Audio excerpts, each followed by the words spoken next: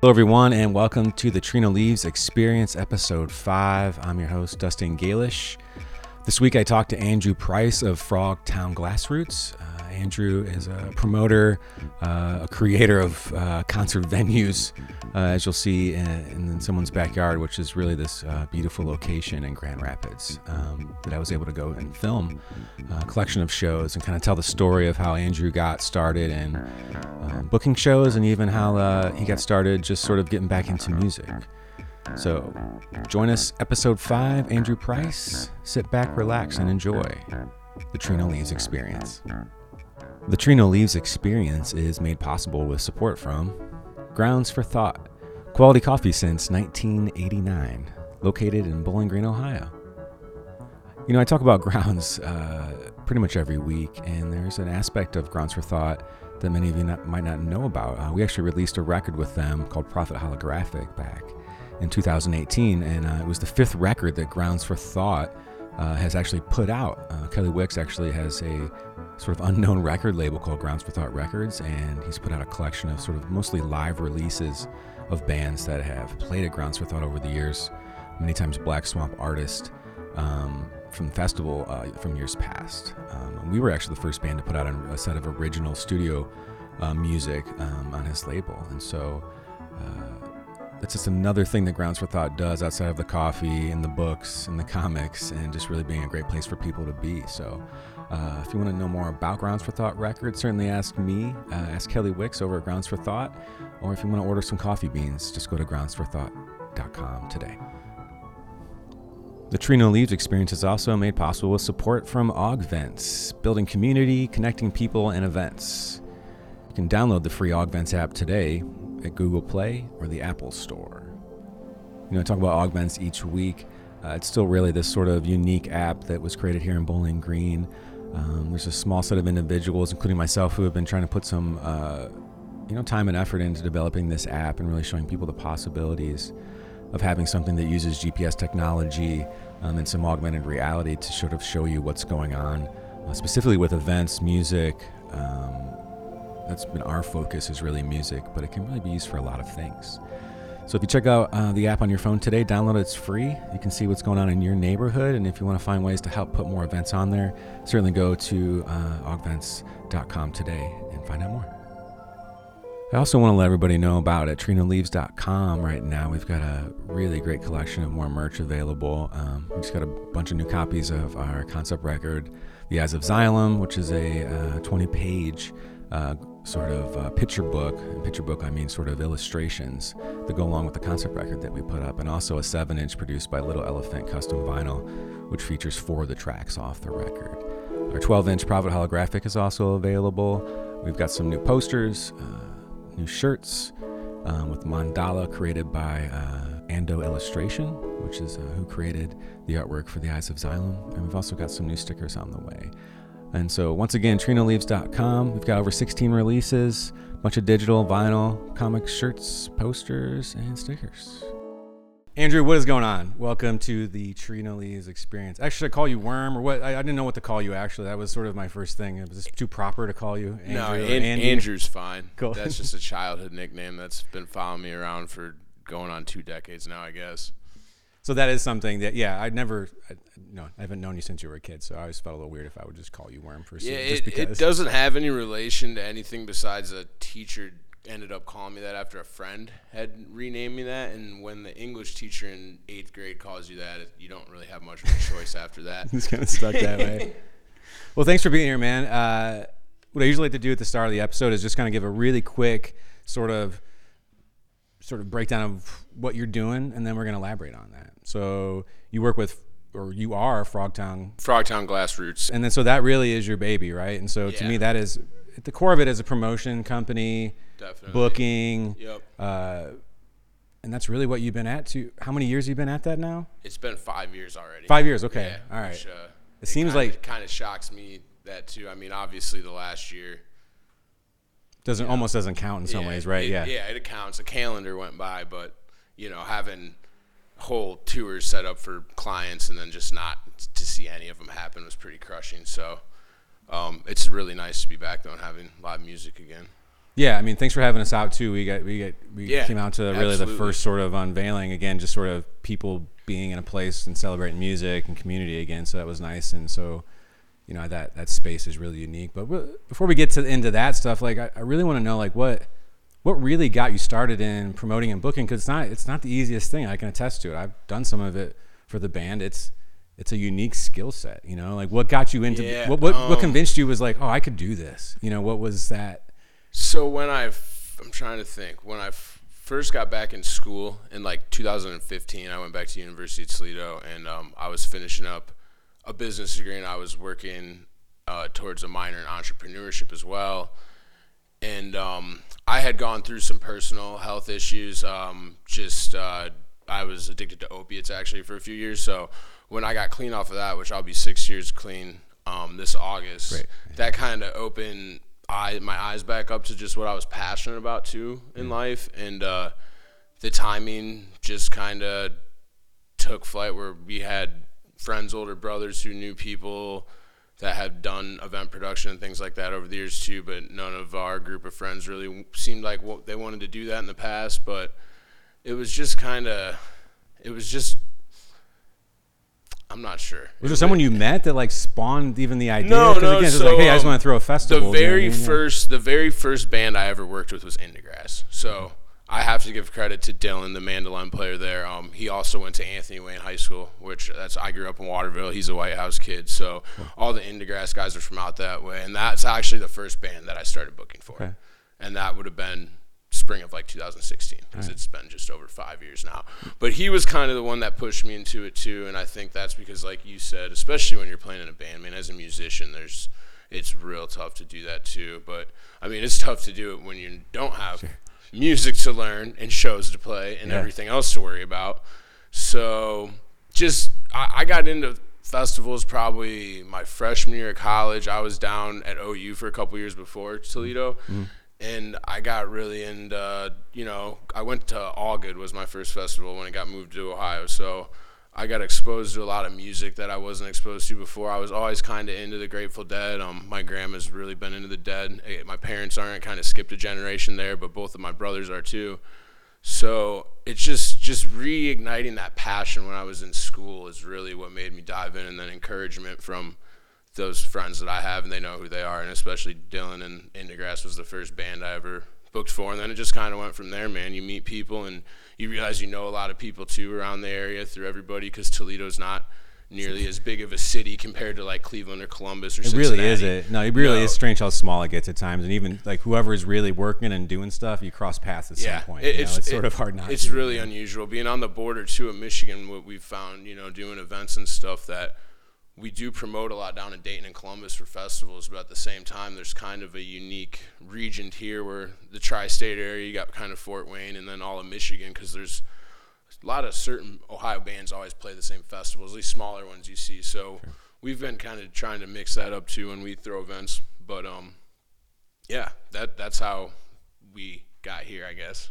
That's awesome. I mean, I think, because to me, it usually seems like most people who are involved in promotion or booking, at least in some ways, are like failed musicians or something, who kind of gave up or realized they were good at this one aspect of it and kind of kept that going. And the other one is almost just, that I found, is just people who love music. Yeah, like that's the other type, that's right? 100%. Those are the two, right? I did play trombone in 5th grade. Okay.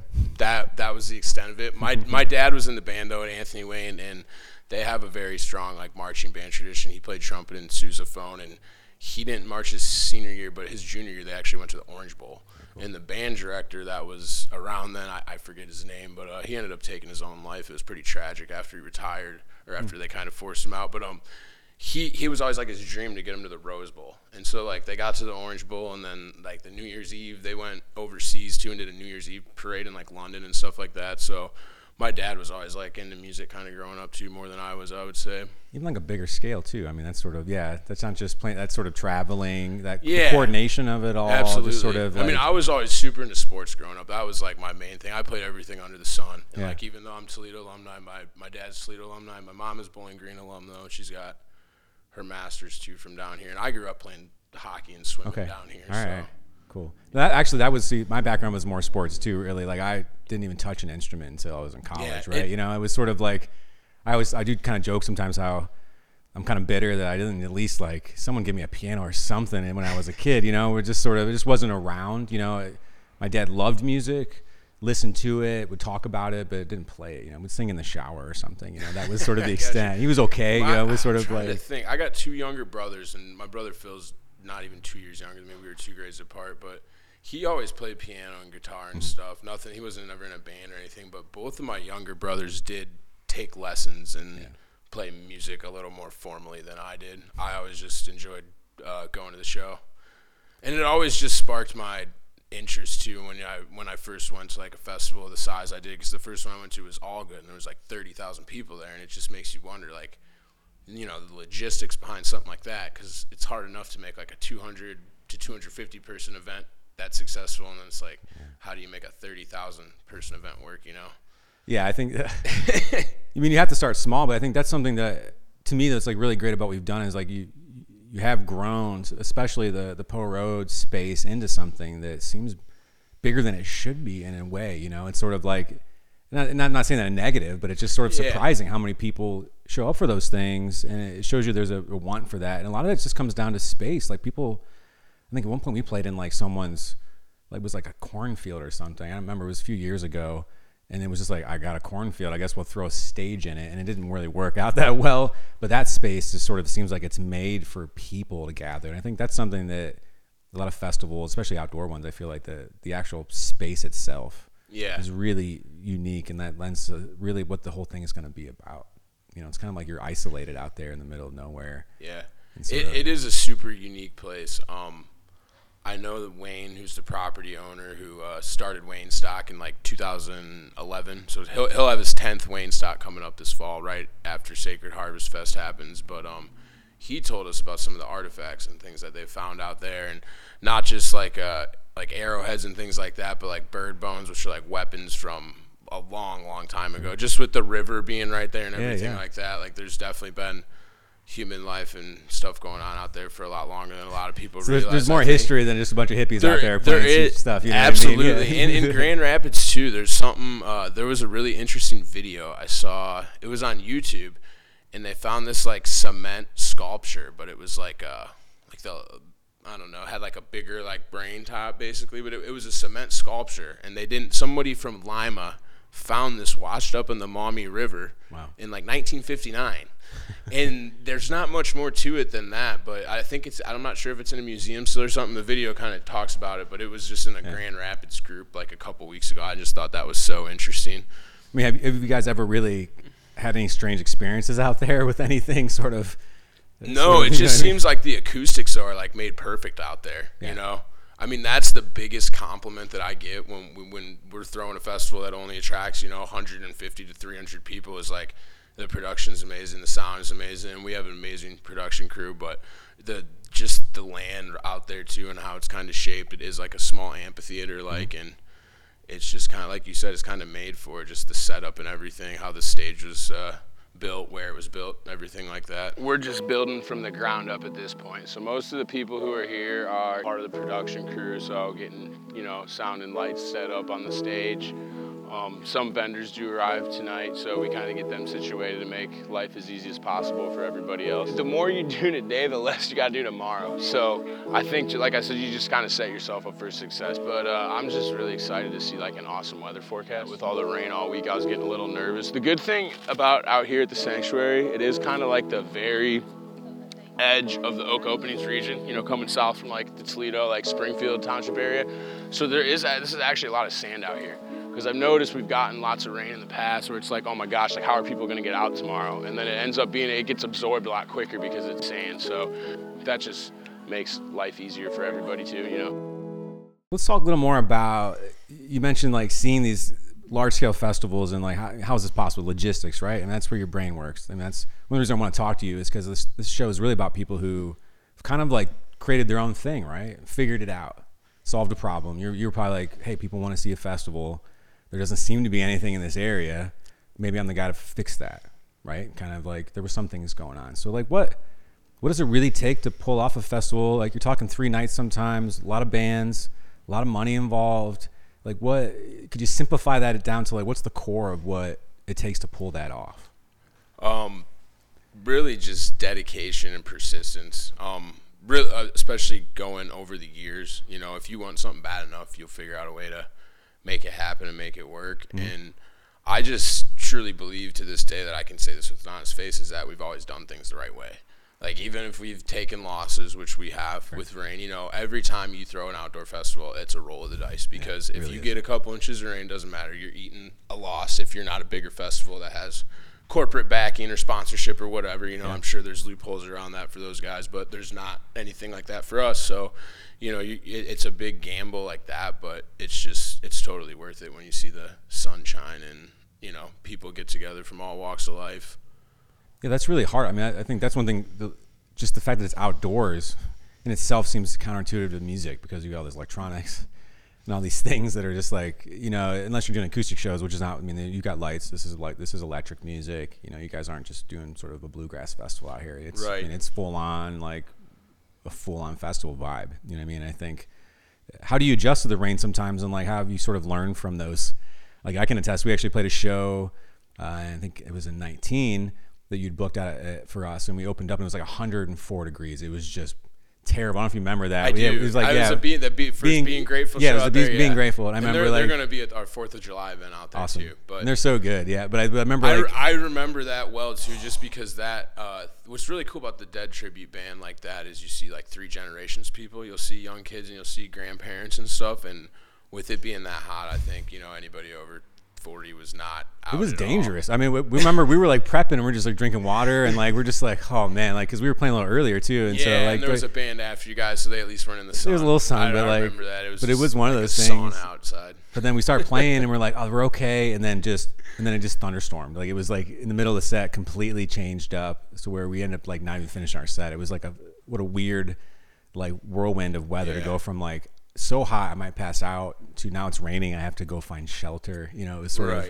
But that's the beauty of that too. I mean, it's sort of, I like the idea because you can't predict those variables. And I think a big part of music is trying to still cater to bands, and sometimes you go in the hole, right? But in the end, if you love it enough, you feel like the dedication is going to come back around. Absolutely. So you can take a loss, but you're going to make that gain in the future because you stayed to your word. Yeah. You kept up to your bargain, or whatever that would be. You know, I think that is hard. We talked about doing a festival here in BG at City Park, and I wanted to bring in a couple bands, and I was kind of like working through guarantees and how would I work, and then a part of me realized, like, what would happen if it just was the worst weather and everything's canceled? Would I tell these bands to go home? That's really hard, you know what I mean? So I ended up canceling it because I was like, I don't know how to do that. I don't know how to deal with that yet. There's someone who has a skill set who knows how to deal with that, those variables, you know, in some ways. So what are some other things that sort of present themselves as problems in booking festivals outside of the weather and things like that? I mean, what's sort of in the money, like what's sort of like the real issues you've come across and maybe learned from? Even just sort of the biggest thing that I've learned is hungry people don't work very hard. So most people don't feed volunteers very well at festivals, especially smaller ones. You know, there might be a green room tent with, you know, a cooler of water and a bananas or something like that. But we learned that like the first or second year. Somebody told me that had been doing festivals for a long time, and we were making a joke at another festival, and he just looked at me and he said, hungry people don't like to work hard. And, you know, I kind of struck a chord with me. I was like, you know, he's really right. And I'm like, so we always go like above and beyond with our spread for our staff and for our volunteers and for band members. You know what I mean? That's always good incentive for even bands that we, you know, want to pay more money but can't obviously have an unlimited budget. Is at least we have, you know, food is real, man. Free booze and free food. We usually, you know, smoke a lot of meat and have vegetarian options too. That's one thing that people probably don't even, you know, average music fan might not think about, or someone that doesn't work in the industry like that. Yeah. Well, place here, Grounds for Thought here, who's put on shows for years, and one of the unique aspects of that is every time we've played there, they have this little space, and there's always good food in there: pizza, drinks, desserts, maybe some Chinese, just mixing it up. And there's like, because they're not able to provide as much money as you maybe could, they still do their own thing, but there is something about that. It's like, it almost makes you feel like they care about you more. Even just handing you a check, even like feeding you, it almost feels a little more like inviting, even more so that like you're part of something and not just, hey, I'm paying you to work, right? You know, and you know, get out of here in the sense like that. So So what we for food though too, we've kind of worked that with sponsors here and there, because the only paid sponsor that we have is the Head Shed, and we really appreciate that. They've been with us since the second year, but really good. They're our only paid sponsor that we have. So every other sponsor, we kind of do a trade, or especially maybe food. Like I've done that with Pizza Cat before, and like Fernando's in Grand Rapids and other things. We'll work out a trade and get their logo out and some promotion, and then they provide food to the bands, and then obviously. It's free marketing for them. Yeah. So then the band members come back and get their food on their own time. So that's worked out well too for some of these local businesses, and we really appreciate it. And I know, that's better than doing nothing, not working together at all, making a trade like that, especially in the last year and everything that's been going on. Sure. So let's kind of get into more like the promotion side of it, because that's, you can pay all these bands, you can have the space, but if you can't get people to show up, right? Yeah. So I would say if you're gonna just stop and throw a music festival, you need at least 6 to 8 months, like minimum. Maybe more than that for planning, because the first year that we did Sacred Harvest, I know Trino Leaves was there that very first year. That was Travis, Alex, and me, and Alex and Travis are the two partners that I have that put on Sacred Harvest, and they played in the band Waxtastic that was around for a couple years, and when we started this, which it was 4 years ago now. We literally had the idea like right now, like 4 years ago. Like it was like 90 days away, and it's like, hey, let's throw a music festival. Yeah. And like we had some friends like, do you guys like know what it takes to throw a music festival? And Travis always, he's like, I've been to a lot of these over the last 10 years. Like I kind of do. Yeah. And people think he's joking, but no, it's like we really kind of did have an idea. But we pushed it so hard for those 2 months. We probably gave out 3,000 flyers and put up like 100 posters and went everywhere, Yeah. And we had like 150 or 200 people show up, and we actually broke even, and it was like, what? Because I hear about people throwing festivals and like, year one, get out of here. Yeah, exactly. Money, you're lucky. Sure. You know what I mean? Yeah, so that was really interesting to see. Obviously we don't have that timetable now. We obviously started planning the second one like a week or two after that the first one. Yeah. The Blackstone Arts Festival operates the same way. So you're being smart about it. That is true. Like you almost have to start thinking about. But when you're first starting out too, you don't have as big of like a crowd or a built-in community already. We're like, there's always been a really strong Ohio music scene. Acoustic Hookah just had 30-year anniversary. I was down there on Saturday, but Dayton's always had a really strong music scene too. And there's people that have thrown smaller festivals that have been really successful for a while too down there. So it's always kind of been there. But like I think you mentioned that in our first little couple minutes, is there hasn't really been an outlet for anything like that in Northwest Ohio, specifically festivals. Like they don't really do much downtown, and there's a lot of music history here too. Art Tatum, one of the most, if not, some people say the most famous jazz pianist of all time, was one of the born greatest in Toledo, ever. Ohio. Yeah. And there's no jazz festival in Toledo. Nothing. No, Why? I don't even know. Like, even a jazz club, I don't even know if there's one in Toledo. Maybe it's up in like there used to be a couple. I know Sylvania or something. It's usually more outside of the city sometimes. Yeah, they're developing Ford Industry Square downtown, and there used to be a jazz club in the basement down there. I don't remember what it was called, but that's been years since that's been around. So that's always makes, I don't know. I think about things like that sometimes too, and like Wayne, who owns the land at the Poe Road Music Sanctuary, he's always felt the same way about it, and he's played music in the area, but he's more of a musician too, and he does his best throwing Wayne's stock, and I like to help him as much as I can too, now that he's given us the opportunity to do events out there. For sure. You know what I mean? Yeah. Because it's all about doing it with the right people at the end of the day, man. That's really what it comes down to. Having the right intentions too. When you start a festival, I would say having, what are your intentions? Like that's a Wayne kind of like interrogated. That's important, man. It is. Even I talk about he liked what we had to say though. It wasn't just like, oh, we want to party and make a bunch of money. That's not what it was about. You know what I mean? That's really important, man. I'm glad you said that, because that's something you have to have that conversation sometimes with the band too. Like, why did you start this band? Right? Sometimes you got to like get to the initial concept of why did you do this, right? Like with me, Trino Leaves, it was literally like me and my wife at the time were just like, let's just do some improvisational ambient stuff and hit record. Okay. Like that was what the band there's nothing like that now really, right? You wouldn't have assumed that, but there's something pure about that in the end it was just about sound and exploration and just making stuff and being spontaneous about it, not overthinking it, whereas some people start a band, it's like, I'm just trying to get laid. Like you got an acoustic guitar, my buddy can kind of sing, cool. Like I've actually, there's some bands that like you're like, oh no, that's your story, shit, all right, I'm like kind of embarrassed for you, whatever. You guys don't seem that bad, but that is important. Like it isn't, hey, I'm just trying to get to party, right? That's part of it for sure. We just jumped in, man. The first Sacred Harvest we did would have been September 2017, and this was about 6 months after Travis and I met. And within 3 months of meeting, we decided to plan and throw a festival. And we promoted it and did it all in less than 90 days, and a couple hundred people showed up. And it kind of shocked all of us a little bit, because it's like, what do you do if you actually have 6 months of planning behind it, et cetera, et cetera? And it's just kind of grown from there, where, you know, you get other musicians and people come from Chicago and other places and all around the Midwest, and they're just like, I want to come back here and play.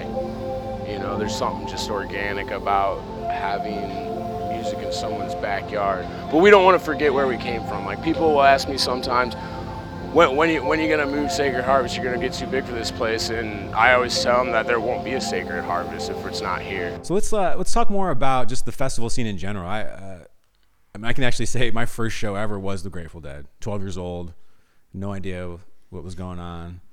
My dad had friends who were like they were a married couple who were like cheerleaders for OSU, like just Deadheads, like from the 70s, and so they were like, we're going to see the Grateful Dead. I remember I was like, okay. I remember he bought me like a tie-dye shirt. I didn't know why. I was just like, cool, this looks pretty sweet.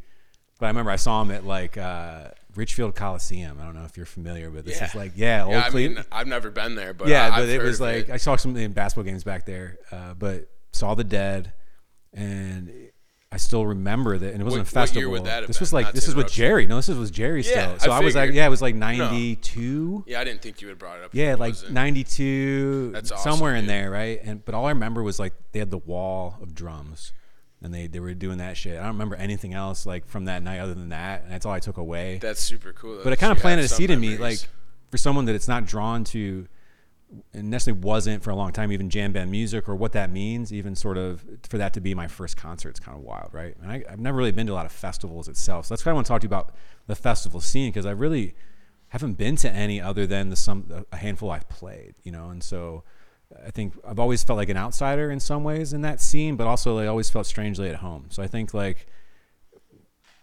to me, the most positive aspect of the festival scene is really that community aspect. I don't see it anywhere else. You know, there is that sort of, I don't know what. Definitely. Where do you think that comes from? I mean, what is that sort of family aspect of it? Is it the music? I mean, the music's obviously part of it, you know? I think that it's just all of it put together, you know what I mean? It's music, but it's multiple bands, just everything about coming together. You know what I mean? Nothing else matters when you're in the festival, and that's that. Like, it's kind of like shutting off the rest of the world in some ways, right? Like, yeah, and that's what I feel like. That's what I always struggled with growing up. Like, my mind moves a mile a minute, like so fast, just too fast. You know what I mean? Always new ideas and stuff like that. So like, music was kind of always an escape for me. Mm-hmm. So I can how you describe that definitely resonates with. I think that's part of that. There is that escapism of it, right? I definitely. think that can also lead you into some other issues with even drug abuse and stuff, because there's that correlation. The music itself is almost psychedelic in itself, or even that sort of disassociating from, but finding like this sort of space. Music is universal language, they say too. You know what I mean? And the fact that you're like outside on land that you know people have been around for 6,000 plus years, like all that kind of goes into, you know, having a very cool venue that we have right down the street nature from here. Itself too, right? I mean, that's absolutely, 100%. I think a lot of us are removed from the idea of how nature's role in music too. It's like, you see music in a club or a theater or a sports arena. There's no trees in a sports arena. That's the most lacking medicine, honestly, is like sunshine and nature, man. People don't go outside enough. They really don't. Even if it's just a walk and get fresh air, man. Yeah. I mean, that really is the most under-prescribed and underutilized vitamin that we have is the sun. So something about being outside in the sun and, you know, with your friends, making new friends, but everyone's just always so positive too and go-lucky and just has, like, I don't know, my girl and I went to Vegas for her birthday like a couple months ago, and she enjoyed it more than she thought because she's not a gambler really at all. Mm-hmm. And she just said, she's like, I can see why you like it so much too. She's just like, it's like festival energy. She's like, it's just nothing else matters. There's people from all walks of life that have, you know, they want us to think that there's all these, you know, issues in America, and there are some, but at the same time, when I was in Vegas, you see people of every color hanging out and partying together. And I didn't see one fight. I didn't see any problems at all. Yeah. So That was kind of interesting to hear her make that correlation, but I do kind of see it like, everyone's there to shut everything else off. You're in Vegas. It is. No, I mean, there's sort of like, I think for me, I've always... Just living in the moment. It is. Music. And I think that's the art of it, like even... That teaches people to live improvisation, in the moment. right? Heavily, a lot of this music is improvised. Absolutely. What is that? Absolutely. That is in the moment, right? It is and trying that's to... something, both of my brothers are actually into this music too, which is very cool because we've shared some, festival experiences and show experiences together like that. I think my brother Phil, who's my middle brother, I remember him saying that when he first got into it. And he's just like, he's like, at the end of the day, he's like, I kind of feel like it takes more work, or it almost is more, he just said he felt that people that played improvisation music were more talented almost because they're playing something different. I don't know if you say more talented, but it's kind of like what Jerry used to say about, like, having a different show and all that kind of stuff. It's like we're not performers. Like, performers play the same set every single night, and that's why people follow the Dead around like they did. You went to 5 or 6 straight Beatles or Rolling Stones show, you probably saw the same one eventually. Why would it be a little strange, right? Like, nobody followed them the same like movie that. every night, right? But yeah, all those factors went into it, and that's living in the moment, like you said. When you're on the stage, it's where the music going. There's not a direction to it. There is, but it can go in a lot of different directions.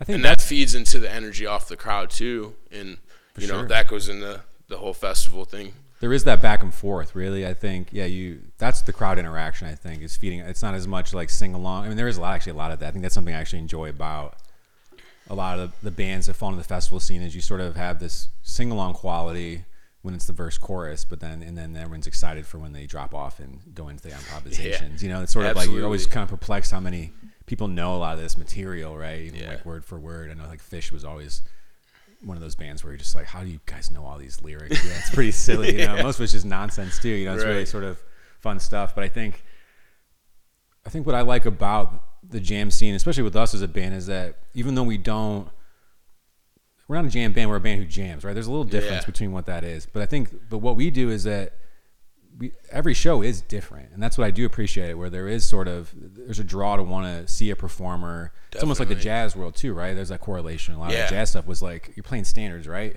But what's he going to do tonight with those few bars, right? You know what I mean? That's something like, you say, oh, I was there that night, that he tried something out. Yeah. Or you were there when it just sounded terrible too. There's that option. Like, there's not all improvisation sounds great. Let's be real. There's some place for it. There's a lot of stories too of like Jerry and some of the other Grateful Dead members like being in jazz clubs on their nights off on tour, just hanging out and being a regular person. That makes total sense, right? Yeah. Even that's who they were inspired by, right? Yeah. That's where they were just it's like, interesting. Like, look what he's doing out there, sort of that. There's a circle there too, relative to even improvisation and like world music, funk, Afro beat. A lot of that stuff, people don't realize the amount of like improvisation that's in that stuff too. Absolutely. Really, the horn sections, it's like trying to break the mold of what people see as jam music, right? Sometimes you don't realize you're watching it. And you're like, wait a second, you're like, you are watching a little bit of a jam show right now. That's what I try to tell people when they're kind of on the fence, or they don't think they're in a certain scene, so they can't go to a certain festival or whatever. You know what I mean? I always tell people that too, just like something there you're gonna dig, man. Exactly. I really think that's true, yeah. And that's just going back to living in the moment, being open-minded, Yeah. You got to be open-minded to partake in a lot of that music, because it pushes you to be open-minded too, right? Right. It takes time. I tell people that it's like there's a whole universe of music that a lot of people never even know exists, and that's all of us, I guess, to a degree. Yeah. But there's a lot more people that never ever explore any of that. Like for me, mostly interesting. Like what I knew was like, when Jimmy Page, when I was a kid, was like, oh man, I guess like Jimmy Page just did like a 10-minute solo. Like that was the extent of my sort of improvisation knowledge, and he was doing what was an extension of jazz, and then what the Dead was doing and other things too. But I think I've always loved improvisational music, but I love bands that are able to kind of do both at the same time. Yeah, definitely. So let's talk a little bit about like what types of bands that you go after for these festivals, and like what you kind of. I really try to diversify stuff, man. Like I try to get some bluegrass in there too, or just bands that other people might not see. I mean, at this end of it, Harvest is really like a local thing, and I do like to have a lot of local bands. And I mean, going back to the culture too, though, you kind of mentioned before, Ohio does have just really strong music culture in general, specifically festival culture. Yeah. There's not many festivals that have been going on for 25 plus years like Hookahville, where literally they throw 2 of them a year, and they still have a couple thousand people show up to them. Yeah. There used to be a lot more people that showed up to them in the early 2000s, but the fact that you think that's because there's more places to go now too, where it used to be just Hookahville, yes, right? Yes and no. They've just had a lot of different, member changes over the years and all sorts of different things like that nature. But just the fact that they're still going strong and have the following that they do shows you how deeply like rooted festival connection is in Ohio. And then not just them, but then the Works too. I mean, they threw their 10th workout in 2019. But that festival's been doing and great. That festival's always top-notch lineups. I mean, I got the chance to work for them the last year and help out the guy that runs the whole thing, and it was an awesome experience for me. But so there's always kind of been that, there's not people always say that too, that like pass through, they're not from Ohio. There's like, you guys have so many festivals here, like even smaller ones. They're just like, there's something going on every weekend, and that's something else that when you go to throw a festival, you need to be super conscious of. What else is going on, right? 110%. I mean, that's a real tough one. Because people used to always rag me, they're like, you trying to compete with Black Swamp? And I'm like, no, but I'm not trying to make the weekend another jam festival 2 hours south. You know what I mean? And that was kind of the issue that we ran into. So this year's Sacred Harvest is not going to be the same weekend as Black Swamp if Black Swamp happens. So that's awesome. That is hard, man. That's even something me trying to book shows for us. I've always tried to be aware of what else is going on. Even if, like you all are doing tough, stuff, what's going on downtown. There's some like DIY like shack, something like the Summit Shack was here and they were doing stuff. So it was always this thing of trying not, because there's not that many people. So like any competition is like hard, And so it's like, and you can't expect people to, you don't even want people to have to choose sometimes to be better. No, absolutely not. Like we are the one option for ways to, explore music this week or this month or something like that. And it seems like Ohio has a lot of small festivals that really start within the last like say even 5 years, even sort of contemporaries for what you're doing. Definitely. I mean, I think I see a lot more now. I know Maydays, I think, was around about 9 years. I don't know if they're still doing that. The same guys that put on Festivus, which is like a one-night winter thing they do every year down near Columbus or Dayton. But that would have been the 10th Festivus last December, and that's always the Saturday before Christmas. Festivus for the rest of us. So, so what do you think it is about like why Ohio, right? I mean, I've lived in Ohio my whole life. I feel like I know this state pretty well.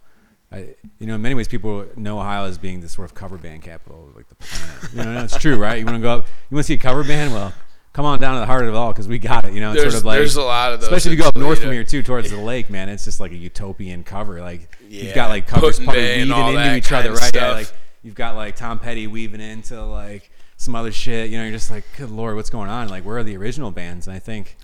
Yeah, that's what I've always put an emphasis on too, man. Yeah.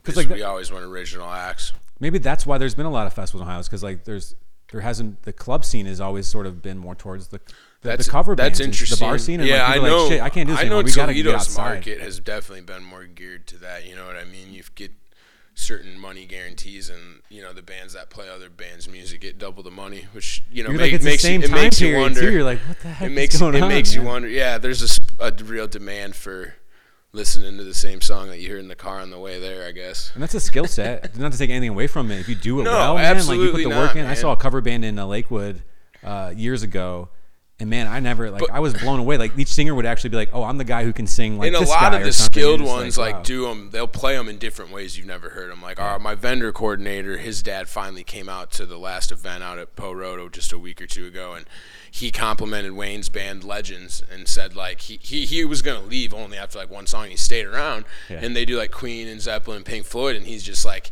he was raving on to me before he left. Like I didn't start the conversation. He's like, I've never seen that song by Queen played that way, this and that, blah, blah. And he was just going on and on complimenting Wayne. I was like, that's awesome. Like seeing stuff like that, little things like that's what keep me going. You know what I mean? Especially through a long weekend of work like that. So I get that. Yeah, it's like that. The cover music can almost give you this sort of. It can like send you back in time. You know? It's like a magic trick almost. You're just like, I'm back there. The Dead did a lot of covers too, and they did some that they kind of made famous where people don't realize they're covers to begin with. Which That's funny. My wife mentioned once Fish did a cover of a Talking Heads song once, and she had no idea, and she was like, "That song was great." And then weeks later, she's like, "Oh shit, that was a Talking Heads song. I didn't even know." You know what I mean? Yep. I love that kind of stuff. I think it's Cities. Like Find Myself a City to Live In. Great song, whatever. But absolutely. I think we've dabbled in covers a little bit. Part of me does like it, but there's the other part of you you're a little like cynical about it, just because of what way Ohio is. Like I say, I have friends who were in, from BG area, who were in this band called Crazy Eddie, and they did originals for years, great band, but then they all decided, hey, we're going to do covers. And now they go up and they're making a couple grand in a weekend or something, But it takes work. I mean, to know 40, 50 songs, I mean, more than that. You might even know 100 songs or something. Absolutely. Which is so. I do appreciate that. You got to buy all the equipment that like makes you sound the same, because you can't show up there with just some like Yamaha keyboard and be trying to pull it off. There is some things. Like our percussionist does stuff with SOS. I don't know if you're familiar with. Billy's been on a couple of times. Do projections and like that. And he ended up getting a gig recently doing like some spilling stuff for a Doors cover band, and like that's super cool. And he was like, they literally bought the same equipment, like the drums, the keyboard, the microphone that he's singing into. Like they did the research, and I was like, that does help. Like I mean, it definitely does. I mean, learning the licks is one thing, but having the real that tone or whatever. One of my friends' band wanted to do a Doors tribute set, and he was telling me like just kind of what you were just saying, going into detail about like that's that. How like you it's gotta not, do it. Yeah. He's got the voice down too, and they have a keys player, but it's just kind of like you don't want to just whiff that one, especially You almost got to play the part. You got to almost become them. For that certain music, it's tough to pull off. You had brought up the Talking Heads though, Fish doing a cover. We haven't announced this yet, but we'll just do it right now. Bacano at Sacred Harvest is going to do a full Talking Heads tribute set. That sounds fantastic. I might have to jump in. I might have to jump in on that. I might talk to them. That sounds great. There's some incentive for people that are listening. Oh, that sounds great. Harvest news. That's so we good. did release the lineup already, obviously. I'm going to call Adam Rice out on this one, because I love Adam. And I remember he was always rip on me, because he's like, Talking Heads, he's just like, whatever. And I'm just like, and now you guys are gonna do an entire Talking Heads like cover. That's funny. Set. That's great, because that's a sleeper. That's one of my favorite bands. I don't know. It's one of those, like, I think people don't understand how they perfect. jam. That band fucking jam. It'll be really good dance music too for later at night. Like I think it'll be perfect. That band held it down. I mean, they turned into like a 9-piece.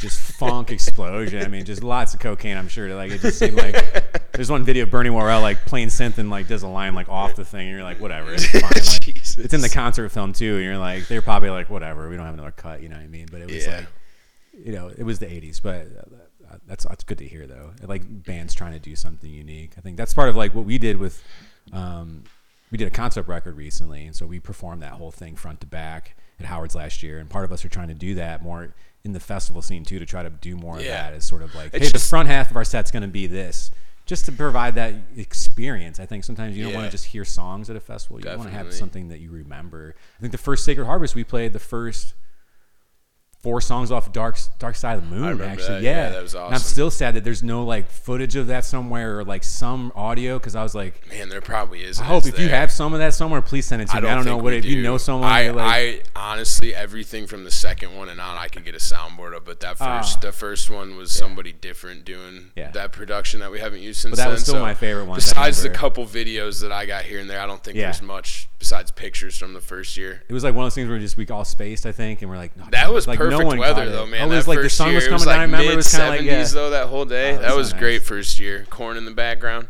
Yeah, that was a blast. We are at the Poe Road Music Sanctuary, which is located on Poe Road, just south of Grand Rapids, Ohio. So the property owner has been doing music out here since 2011. One of the bands that I worked with, the drummer Travis and I met, and if we would have never met, we wouldn't be standing here right now. It's as simple as that. Travis's dad, Tim, is best friends with the landowner. They've known each other since 4 or 5 years old. So it's very, very, very, homegrown to the T. And I went through some dark times probably like 6, 7 years ago, and when I got back into music and everything I had missed over the years, it really inspired me. And after I finally, worked up the courage to start my own business and get into doing what I love to do, it kind of just fell into place. It's not work to me. As much as it is draining work, it's not work to me. That's what makes it all worth it. So what's your sort of like starting point with like reaching out to artists? I mean, what is that? We got Octave Cat as a headliner for Harvest this year, and that's a collaboration of Lotus's bass player and then Dope Pod's keyboard player, and then it's one of their friends, Charlie P. And it's like a kind of jazz trio, but like pure improvisation, really kind of stretch things out. But booking bands like that, where Lotus and Dope Pod are both national acts, it's like, is there going to be a weekend or a day that you could normally get them? And Dope Pod, for whatever reason, was free, so I kind of started looking that way. But you just never know, man. It's like throwing darts almost, like, because you just start scratching things off. You have one idea and send one email, and it's like, oh, that was a cool idea, never mind, you know? Yeah. So. Yeah, that's complicated. I mean, I think it's like you had this list of what you have sort of a pool of things, like, all right, here's 25, we I can only get 12 like or something. Just because I book most of the bands. Like, Alex and Travis really help with, like, the operations of the festival. Alex does, like, all of our online stuff, our website. Cool. Online ticketing, like marketing, graphics, all that kind of stuff. So we all kind of have, you know, a role. Travis is in charge of all the volunteers, and then I'm kind of, you know, in the middle, going both ways, backbone of everything. So it works, but, like, we'll kind of discuss that just because they like to have some input too on bands. And it's like, well, we got, you know, these couple options or these dates are open. It's like, who would you guys prefer? Who do you think would draw better? It all kinds of goes into it. But at the end of the day, we just want to give a unique experience to everyone. Compliments it too, man. Just getting so many people. I probably met 6 or 7 people at the cookout a week ago, and they said, I live in Toledo and I've never been out here. This is awesome. Yeah. And to hear that, it's like, wow, you know, we've been doing this for a few years now, but it's still slowly catching on. People are finding out about it. It's like, I don't have to drive 2 or 3 hours to see a legitimate show, you know, just to get that a legitimate festival experience. It is legit. That's the thing too. I think it pulls more into that too, because it literally is in someone's backyard. Like this guy, you know, with his friends and help of other people, built a stage in their backyard, and they're hosting legitimate, you know, shows with legitimate production level and legitimate bands. I think that's the thing that's really, like, the selling point of it is when you do arrive, you realize the quality of music. It isn't just sort of a bunch of sort of garage bands kind of hacking through it. It's not just a $20 party, and so it's not a $20. Those exist, you know, and those are fine, and that's okay. Oh yeah, you know, absolutely. But there's at the core of it is, like, we're providing music at a really high level. And hopefully, if we're able to try to, you know, I always want to, sorry to cut you, I just try to always want to bring in acts that people aren't going to see, you know what I mean? A lot of people probably haven't ever seen Octave Cat or might not get chances. They don't play that many shows. They don't travel too. Like, some people are two national acts, though, you know, that you got to deal with those schedules. That's like, so. The uniqueness of where you're located. I mean, you're sort of being promoter and booking and creating a festival. Like, what's the advantage of being in Northwest Ohio in the Black Swamp, right? Not everybody might think that this is really a great place to be trying to do stuff, right? Yeah, I guess, you know, the old saying, if you build it, they will come. That's actually too stupid. That's like, that makes the cornfields is a little weird right there. Yeah, it was like that's where, like, some guy with a guitar comes out, like, you guys are playing, you know, you're just like, oh man. But yeah, we have it is a unique market, like regional market compared to the rest of Ohio, you know what I mean? And like we talked about earlier, Toledo's a lot smaller than other cities, you know. Cincinnati has over like 3 million people in their metropolitan area. Like Columbus and Cleveland both have like 2.5 million plus. Toledo's got about like 600,000. So, you know, we are only an hour from Detroit though, and we're close to Michigan. We're not far from Fort Wayne. So we've kind of noticed that too. We get a lot more. We've booked some more Michigan bands though too. We're like, you know, Ohio festivals that are smaller, kind of our size down south, wouldn't be booking Michigan bands just because whether they don't know them or they just don't know them as well as us being closer in proximity. Obviously, Michigan bands play Toledo more often, so it's just kind of happened over time. But we've tried to use it to our advantage too, and give other people opportunities. That's what I love doing. I told somebody else this, my buddy that kind of is in the industry, and we were talking, and he does a festival, and he's throwing another event this year, but I just told him, you know, the worst part of the job is like telling people no and being like, you know, your band is amazing and I want them to be on the bill, but like I don't have 25 spots. I have like 15, maybe 14. And so, you know, playing longer sets too in the jam scene. A lot of bands want to play a 90-minute to 2-hour set, so then you got to count that into and everything. So that's like the worst part about it, honestly, which sucks because we know so many talented friends and musicians, and they all know other amazing artists and everything too. It's always competition for headspace and ear time and all those things. You know, it's sort of it comes down to that no matter what. It is sort of a competition. I think I would hope that what you're usually looking for with artists are, one, dependability, right? Accountability, show up. Play your music the right way, because that's something that I don't know if you've come across, like even issues of booking bands that just weren't professional or weren't. Yeah, it happens. You know what I mean? Like, probably rare, but I think that's something that it does happen. You know, there's that culture of sometimes where like just having I'm just so good or something, some ego or whatever it be. Yeah, people think they're too good to promote or stuff like that too. I don't know. We've had, and I mean, it's not a band's job to promote the show, but at the end of the day, when we talk about it up front too, and like, you know, it's like, hey, this show's been booked for 4 months. We've had poster art, and you share it like twice the week of the show, and it's like not exactly what we were looking for because at the end of the day, we're all like staring at our phones for a lot longer than we want to all admit. So you know, you can at least make like some posts. Because I mean, that means a lot. As someone in a band, it's like, why would you not want to hype up the festival that you're playing at, especially like a unique venue like that? Because that's what I call it. I say it's Ohio's most intimate music setting, intimate music venue. We can, if you think there's one more intimate, show me and I'll go. I mean, people sit there and literally listen and watch. Yeah, it's awesome. I mean, they dance and stuff too, but there is that. They're very attentive. That's something about this area. Respectful crowd, you know. Grounds has a great sort of a reputation for that too, where people clean like up after themselves out there too, man. We've never had any issues with that. Which I mean, I've heard nightmares. That's great to hear. Yeah, because that could be bad. Festivals, you want to spend all that time after 3 days of hard work to go pick up after people, right? That's not really the ideal thing, you know. Yeah, that's like, I don't know. I think a big thing for me, like that I appreciate about what you do is that you do. It's like you do promote. You want people to be there. There's a lot of times when you work with promoters and bookers, they're like, "Hey, I gave you a night," and they're like, "That was all the work they had to do. I gave you the space." And there's a lot of venues that don't even post about the events. No, it's almost like that's the most frustrating. It's almost just bizarre. I'm like, you literally like. Even sometimes they'll just give you a one post. They're like, "Here, there's one post. Here, this band's playing on this night at 8 p.m." And you're like, "Cool, thanks, whatever." Like. Because like, why do you host music? Why do you even have it? Yeah, like promote it. The more people are there, then the more money is spent, I hear you, dude. And then you can maybe pay us more. It's like it's Absolutely. just really, I'm supposed to, and then you want me to, even though you're not paying me for my time, you want me to promote it. Right. It's very strange, you know. It's like I've done a lot of. There's a point where I almost joked where it was like when I was putting posters downtown, I was like I was the only one, and then you. I was like I'd see Frogtown shit, and then there'd be a Lee's poster, and I'm just like. Why are these the only people who are really showing up and just shoving materials in and walking around and just meeting people, saying hi? Stubborn persistence over the last 4 years. So I respect that. It's not just this online thing where you're just like, like you show up, you put the hard work in, you drop off flyers. Like that's no one's gonna come to the show if they don't know what's happening. Exactly. I mean, there's not even that complex, right? At least if they don't have. No, there's not, dude. There's not. They're not gonna just magically go.